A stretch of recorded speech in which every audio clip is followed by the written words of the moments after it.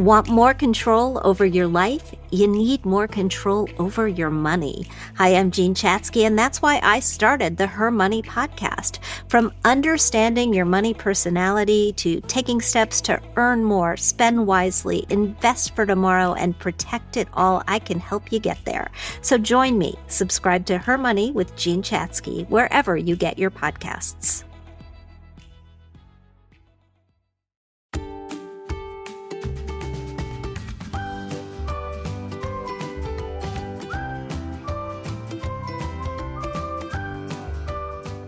Well, hello. I'm Nurse Mo, and this is the Straight A Nursing Podcast where I teach nursing concepts and share tips so you can thrive whether you're in nursing school or working at the bedside.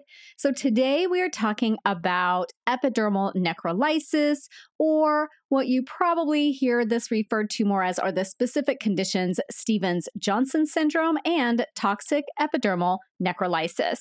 So when we refer to these together, we often refer to them as SJS and TEN. So SJS is Stevens-Johnson syndrome, and TEN is toxic epidermal necrolysis. Before we dive deep into it, let's start off with 3 stat facts about SJS and TEN. Number 1, medications are the cause of Stevens-Johnson's and toxic epidermal necrolysis in over 80% of cases. Number 2, 3 commonly used medications that are frequent causes of SJS and TEN are phenytoin, which is a medication used to treat seizures, allopurinol, which is a medication used to treat gout, and sulfonamides, which are a class of antibiotics. And stat fact number 3, the leading cause of death for someone with epidermal necrolysis or Stevens-Johnson syndrome or TEN is sepsis. Okay, so what is epidermal necrolysis? This refers to severe cutaneous reactions that cause extensive necrosis of tissue and detachment of the epidermis. It encompasses 3 conditions, which are on a continuum of severity related to how much of the body's surface area is affected. So if less than 10% of total body surface area is affected and detached, then that is Stevens-Johnson syndrome or SJS. If it's more than 30% of the body's surface area that has become detached and is affected by this extensive necrosis, then that is TEN or toxic epidermal necrolysis. But what if it's in between that? Well, if it's between 10 and 30%, then it's called SJS-TEN overlap. So epidermal necrolysis is a rare and painful condition that causes areas of the skin and mucous membranes to blister and peel and detach. Much like a burn, this causes significant fluid losses and puts the individual at high risk for infection and other life-threatening complications. It affects 5 to 6 individuals per million per year in the U.S. So let's talk a bit about the pathophysiology and the risk factors. So epidermal necrolysis, or SJS and TEN, is thought to occur when keratinocytes undergo apoptosis, which is that cell suicide, basically. They undergo apoptosis triggered by an inappropriate immune response that is often related to medications. Remember a moment ago I said that over 80% of cases of SJS and TEN are related to medications. Apoptosis leads to the death of the affected tissue and eventual sloughing of the skin, so it becomes detached and sloughs off. While many medications can cause SJS or TEN, high-risk medications include monoclonal antibodies used to treat cancer, such as atezolizumab and ipilimumab. Patients taking these medications are 4 times more likely to develop SJS or TEN, and the overall mortality rate is 37%. Other high-risk medications include allopurinol, which is used to treat gout, anti-seizure medications like phenytoin, medications used to treat HIV, oxycams, which is a class of NSAIDs, and sulfonamides, which are a class of antibiotics. Now, in some cases, epidermal necrolysis is a result of infection, Vaccination, though that's very rare, has been reported, and it may even be idiopathic, meaning it has no clear underlying trigger. It may also be associated with an autoimmune condition, such as systemic lupus erythematosus. Epidermal necrolysis, or SJS and TEN, typically develops a few weeks after taking the triggering medication. It begins with prodromal symptoms that usually last 2 to 3 days before the skin becomes affected. So, who's most at risk for SJS TEN? First, studies show that individuals with cancer develop SJS or TEN at a rate 30 to 60 times higher than the general population. Also, individuals with connective tissue disease have a twofold increased risk of developing SJS or TEN. Also, individuals with HIV, they're at higher risk for SJS or TEN due to immune system dysregulation and the high-risk medications used to treat both HIV and associated opportunistic infections such as tuberculosis. Now, while SJS, TEN can occur at any age, older adults are more likely to develop the condition, and certain individuals and ethnicities are at higher risk for SJS or TEN due to genetic mutations that make these individuals more likely to have strong reactions to medication or a reduced ability to break down and clear medications. This includes ethnicities with a higher incidence of a specific HLA allele, such as those from Southeast Asia, Korea, Japan, and Europe. Individuals taking allopurinol, which I've mentioned a couple of times, if they also have impaired renal function and thus reduced clearance of the medication, and if they're on a higher dose, they're at much higher risk of developing allopurinol-related SJS or TEN. And those with a prior incidence of the condition or have a first-degree relative who's had the condition are at increased risk as well. Factors that increase an individual's risk of dying from epidermal necrolysis include being of older age, having sepsis, having a larger BSA affected, having a delayed transfer to a specialty center, and if they have granulocytopenia, which is a decrease in a specific type of white blood cell. In general, the mortality rate of toxic epidermal necrolysis is 25 to 30%, while the mortality rate with Stevens-Johnson syndrome is about 1 to 5%. So, what are the complications of this condition? And oh boy, there are a lot. So, one of those is mucosal involvement. So, epidermal necrolysis can involve extracutaneous tissue, including the mucous membranes. Mucosal involvement most often involves the oral cavity, but can also involve the airway. And this puts the individual at higher risk for pulmonary complications. It can also affect the mucosa of the genitourinary tract and the GI tract. What about the eyes? When the eyes are affected, complications include reduced visual acuity that could be leading to blindness. The patient could have chronically dry eyes, sensitivity to light, and scarring of the cornea, among others. Genital involvement is present in up to 70% of cases, leading to severe pain, difficulty urinating. It can lead to urinary retention, which then sets the individual up for a urinary tract infection. Females can experience ulcerative vaginitis and other complications, which can lead to adhesions and long-term genitourinary dysfunction. Infection is another complication of epidermal necrolysis and occurs in up to 50% of patients with SJS or TEN, which brings with it a significantly higher mortality risk. In most cases, patients with epidermal necrolysis who develop infection die from sepsis or septic shock. The most common infections are staphylococcal and Pseudomonas infections.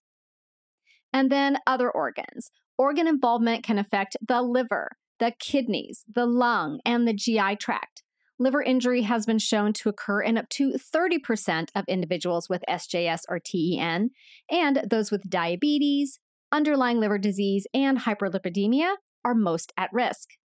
Acute kidney injury is common in epidermal necrolysis, and some patients will even require temporary dialysis and be at significantly higher risk for death. Respiratory complications include lung injury due to sloughing of the bronchial epithelium. They could have atelectasis, pulmonary edema, and develop pneumonia. About 25% of individuals who experience respiratory complications require mechanical ventilation. And then complications of the GI tract include rectal bleeding, diarrhea, abdominal pain, and even esophageal ulceration. Then there are some hematologic complications like disseminated intravascular coagulation, or DIC. These occur in over 20% of patients with SJS or TEN.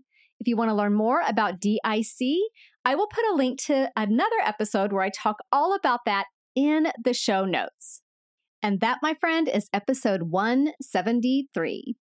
And then, of course, the skin is affected, but it can also be affected long-term, with some patients experiencing alopecia, which is hair loss, hyperhidrosis, which is going to be excessive sweating, and abnormal pigmentation.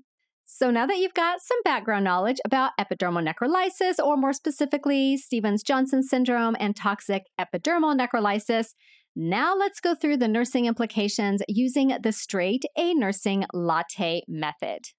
So we'll start with the letter L, which is look, which means how does the patient look? Basically, what are their signs and symptoms? So the patient's signs and symptoms are going to vary depending on the phase of the illness and the presence of any specific complications. In the prodromal phase, signs and symptoms are flu-like and include fever and chills, those body aches that you associate with the flu, red eyes, and headache. This phase lasts 2 to 3 days and precedes any visible skin involvement. And then the condition progresses to involve cutaneous and possibly also extracutaneous symptoms somewhere between 4 and 28 days after exposure to the triggering agent. The initial cutaneous symptom of epidermal necrolysis, or Stevens-Johnson syndrome, or toxic epidermal necrolysis, is a rash of painful pink to dark reddish spots or macules that typically appear on the face, the torso, and the proximal arms and legs. And these macules spread outward as the condition progresses and commonly affect even the palms of the hands and the soles of the feet. As the condition continues, the macules develop into fluid-filled blisters, and there's extensive sheet-like detachment and erosions. Now, the patient will be in significant pain and can exhibit a wide range of complications, like we just talked about, of course, depending on which areas of the body are affected. In addition to the skin, commonly affected areas are the lips, the oral cavity. Remember, we talked about the mucous membranes, the eyes, and the genitals, though other organs like the GI tract and the lungs may also be involved. Specific symptoms could include difficulty swallowing because the esophagus is affected. The patient could have diarrhea. They could have painful urination. They could have vision problems, reduced visual acuity, or dry eyes. They could have shortness of breath and even be coughing up blood. Another manifestation of epidermal necrolysis is Necrolysis sign, and I hope I pronounced the name right. This is a finding in which the top layers of the skin slip away from the layers underneath when lateral pressure is applied, and it was named after Dr. Necrolysis way back in 1896. So again, the patient's going to have prodromal symptoms that are flu-like, lasting about 2 to 3 days, and then that's followed up by this painful rash that starts more proximal and then progresses outward. As the rash develops, it turns into blisters, and then there's extensive sloughing of the skin as the epidermis detaches.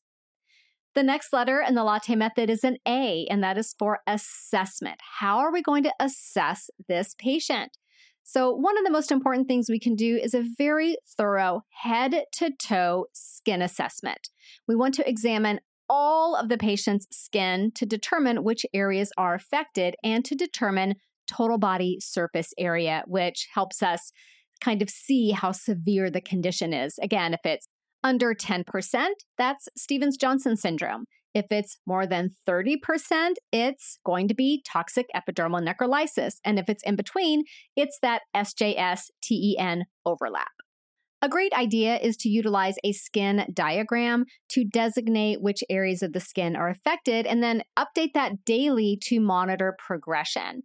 A Lund-Browder diagram might be something that you'll utilize to determine the percentage of TBSA affected. So that's your total body, head-to-toe skin assessment. Next, you're also assessing pain. SJS and TEN are really, really painful and can cause significant pain for the patient. So do a thorough pain assessment along with that head-to-toe skin assessment, and then follow up regularly, hourly at least, with a more focused pain assessment so that you can monitor the patient's pain level and then monitor the response to any treatments that are provided. You're also assessing airway patency. Sloughing of the lining of the oral cavity and the airway can lead to airway compromise. Additionally, involvement of the oral cavity can lead to difficulty swallowing, which increases aspiration risk and could also compromise the patient's airway. Coughing, shortness of breath, hemoptysis, and increased oral secretions could all be signs of airway involvement. This patient requires further respiratory evaluation and close monitoring. They may need oropharyngeal suctioning and other interventions to keep the airway clear. You're also assessing urine output. One complication of SJS and TEN is dysuria, which can lead to urinary retention. Utilize a bladder scanner to determine if the patient is retaining urine. Additionally, patients can lose a significant amount of fluid when large areas of the skin are involved, so you're keeping very careful track of I's and O's. Basically, when we look at the treatments for SJS and TEN, we kind of approach them like burns because there's loss of body surface area just like there is in a burn. And a burn involves large losses of fluid. Same with SJS and TEN.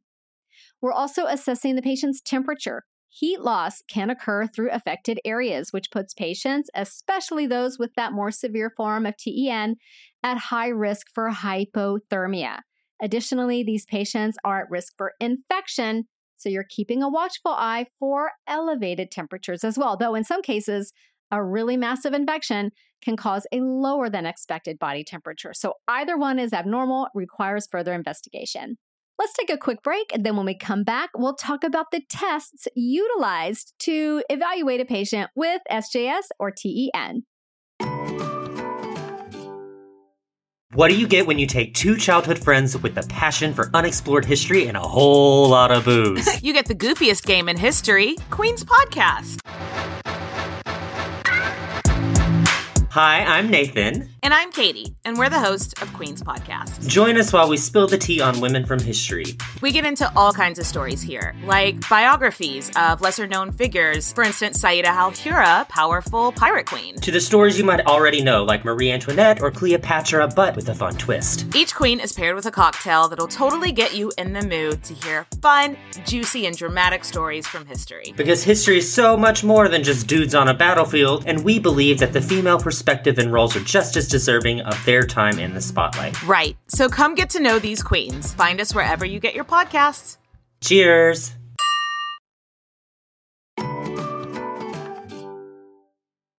So now let's talk about the test that we're going to use. That is the next letter in the latte method. T is for test. Both SJS and TEN are diagnosed through visual inspection of their symptoms and that rash and what's going on with the skin, and presence of an underlying risk factor. If necessary, a skin biopsy may be performed and will show necrotic tissue and or detachment of the epidermis from the dermis. And then lots of different lab tests will be utilized to evaluate and monitor the patient. And some of these may be more specific depending on any potential complications the patient has. So one of those is a CBC with differential. Mainly, we're using this to monitor for infection. We don't expect a lot of blood loss, but if the patient does have a coagulopathy, like maybe a hematologic complication or DIC, then we would be looking at red blood cells, hemoglobin, hematocrit, platelets, all of that as well. With that, we're also looking at coagulation studies, again, because patients with SJS or TEN are at higher risk for a hematologic complication such as DIC. We're also monitoring electrolytes, just like a patient with a burn injury. These patients are at risk for electrolyte imbalances. We're also looking at the BUN and creatinine. Acute kidney injury is a complication of Stevens-Johnson syndrome and TEN. We're also looking at liver function tests, again, because hepatic impairment can occur. CRP and ESR, which are C-reactive protein and erythrocyte sedimentation rate, will be elevated in inflammatory states. And then procalcitonin may be utilized as an early indicator of bacteremia, especially in conjunction with hypothermia. Wound cultures are another lab test that will be utilized. Patients with SJS or TEN are, again, super high risk for infection. So the recommendation is for cultures to be obtained at frequent intervals during that acute phase. And then mycoplasma serology. If an obvious culprit cannot be identified, the condition may be related to mycoplasma pneumonia infection. So they may run a lab for that. And then chest x-ray or chest CT scan. These imaging studies may be ordered if the patient has respiratory complications.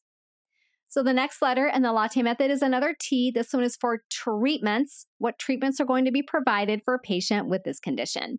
So in addition to identifying and stopping the triggering medication, which is the most important thing we can do, treatment for the acute phase of SJS or TEN includes replenishing fluids, maintaining electrolyte balance, preventing hypothermia, providing comfort, preventing infection, caring for wounds, optimizing nutrition, and addressing organ dysfunction or other complications as needed.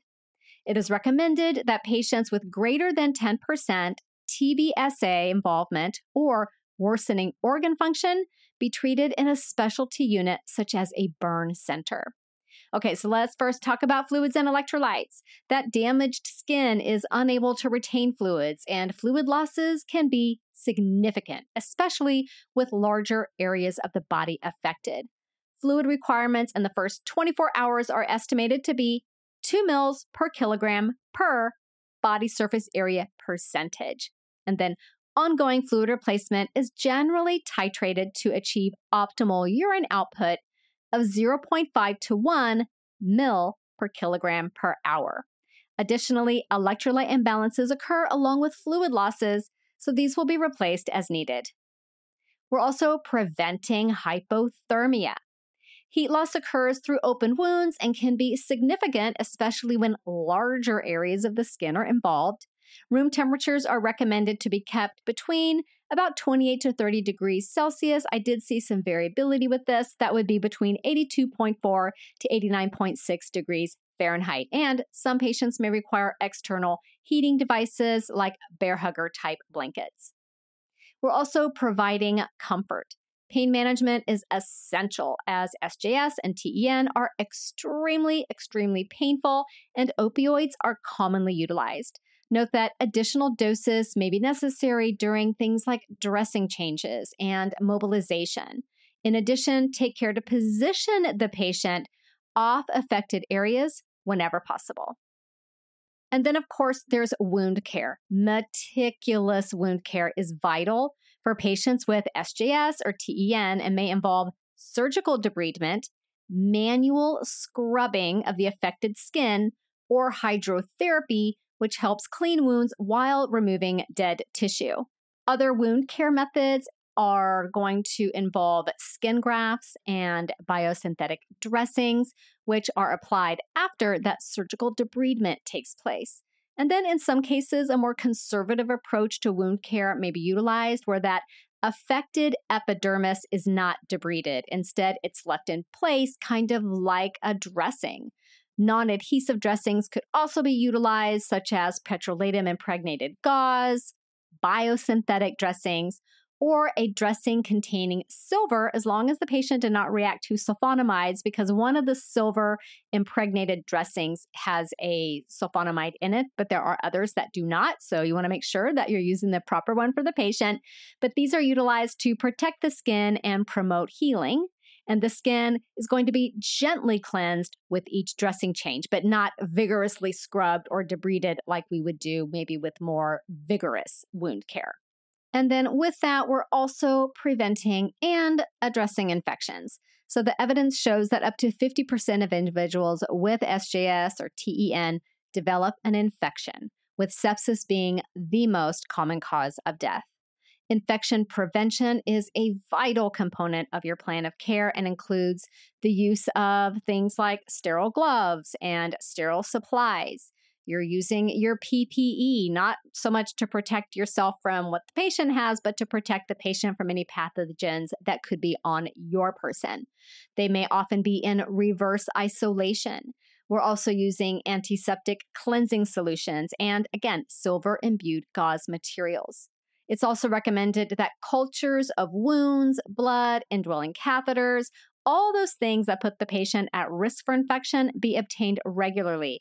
One resource I utilize said as frequent as every 48 hours. Antibiotics are utilized to treat bacterial infections as they occur. We're also optimizing nutrition. Nutrition should be started as early as possible to support the healing process. If eating is difficult or painful for the patient due to mucosal involvement, then enteral feeding is utilized. We also want to support elimination. Many patients with SJS or TEN develop dysuria and urinary retention due to erosions and adhesions of the urogenital area. Treatments utilized to prevent adhesions and promote healing include barrier creams, non-adhesive dressings, and topical corticosteroids. Female patients may benefit from sitz baths and suppression of menstruation, which reduces the risk for endometriosis and vaginal adenosis. Urinary catheters may be needed to promote elimination, but note the use of an indwelling catheter greatly increases the risk for infection. And then patients with GI tract involvement may have diarrhea, which can lead to infections of wounds on the buttocks or perineum. And it is imperative that patients be kept clean and dry, especially if they're intubated or immobile because they are critically ill. We're also going to provide respiratory support. A significant number of patients with SJS or TEN develop acute respiratory complications, which can include pulmonary edema, atelectasis, pneumonia, and bronchial erosions. Up to 38% experience acute respiratory failure and require mechanical ventilation. Note that the mortality rate for ventilated patients increases to over 50%. Bronchoscopy may be utilized to evaluate the lining of the airways, remove sloughed epithelium, and diagnose pulmonary infections. Careful oropharyngeal suctioning may also be utilized to maintain airway patency. And then what about if the eyes are involved? Treatments to support the eyes when ocular involvement is present include lubricants for the eyes, saline rinses, topical antibiotics, and topical corticosteroids. In some cases, adhesions may need to be separated. Ouch, that sounds painful. And patients with extensive sloughing may undergo amniotic membrane transplantation, which acts as a graft and provides a substrate for the growth of epithelial cells. And then, what if DIC occurs, disseminated intravascular coagulation? These patients may be administered blood products such as fresh frozen plasma, red blood cells, and or cryoprecipitate as needed. And then another treatment is plasmapheresis. In this procedure, blood is removed from the body and the plasma is separated from other components. The plasma is run through a filter or centrifuge and returned to the patient without the autoantibodies or presence of the triggering agent associated with that autoimmune response. And then let's talk briefly about pharmacologic treatments. Currently, there is no standardized pharmacologic treatment for epidermal necrolysis. Some medications utilized include immune globulin or IVIG. However, the evidence shows there may or may not be significant benefit with this therapy. I believe that there is more research ongoing in this area. Immunosuppressants may be utilized to keep the body's immune system from attacking its own tissues, so you could see immunosuppressants used. Corticosteroids such as prednisolone, methylprednisolone, and dexamethasone may be used, but their efficacy has not at this time been definitively proven. Anti-tumor necrosis factor inhibitors such as etanercept and infliximab have shown promising results, and additional studies are needed to confirm their efficacy. And cyclosporine has been shown to reduce mortality, especially when used within 24 to 48 hours of symptom onset. All right, the final letter in our latte method is an E for education. How do we educate our patient's family? So a really important factor to educate patients about is the triggering event or the triggering cause, if one can be identified so that the patient knows to avoid it in the future. You'll also be teaching patients and caregivers how to treat wounds and change dressings if the patient is not hospitalized and is going to be caring for wounds at home. It's also important to let the patient know that having SJS or TEN puts them at higher risk for developing it in the future. So they need to be able to recognize the early signs of the condition, which again is often those prodromal flu-like symptoms. Additionally, teach all patients to inform their healthcare providers that they've had SJS or TEN, since this may affect which medications are prescribed. So there you have it. That is your overview of Stevens-Johnson syndrome and toxic epidermal necrolysis. I hope that you found it interesting like I did and helpful. And before we close out, let's take a minute for our listener shout out. And this one goes out to Christina. And Christina says, yesterday I took the NCLEX and it cut off at 75 questions. I woke up this morning, searched my name, and now it's official that I'm a registered nurse. Nurse Mo, you are incredible, and I definitely wouldn't have made it without you.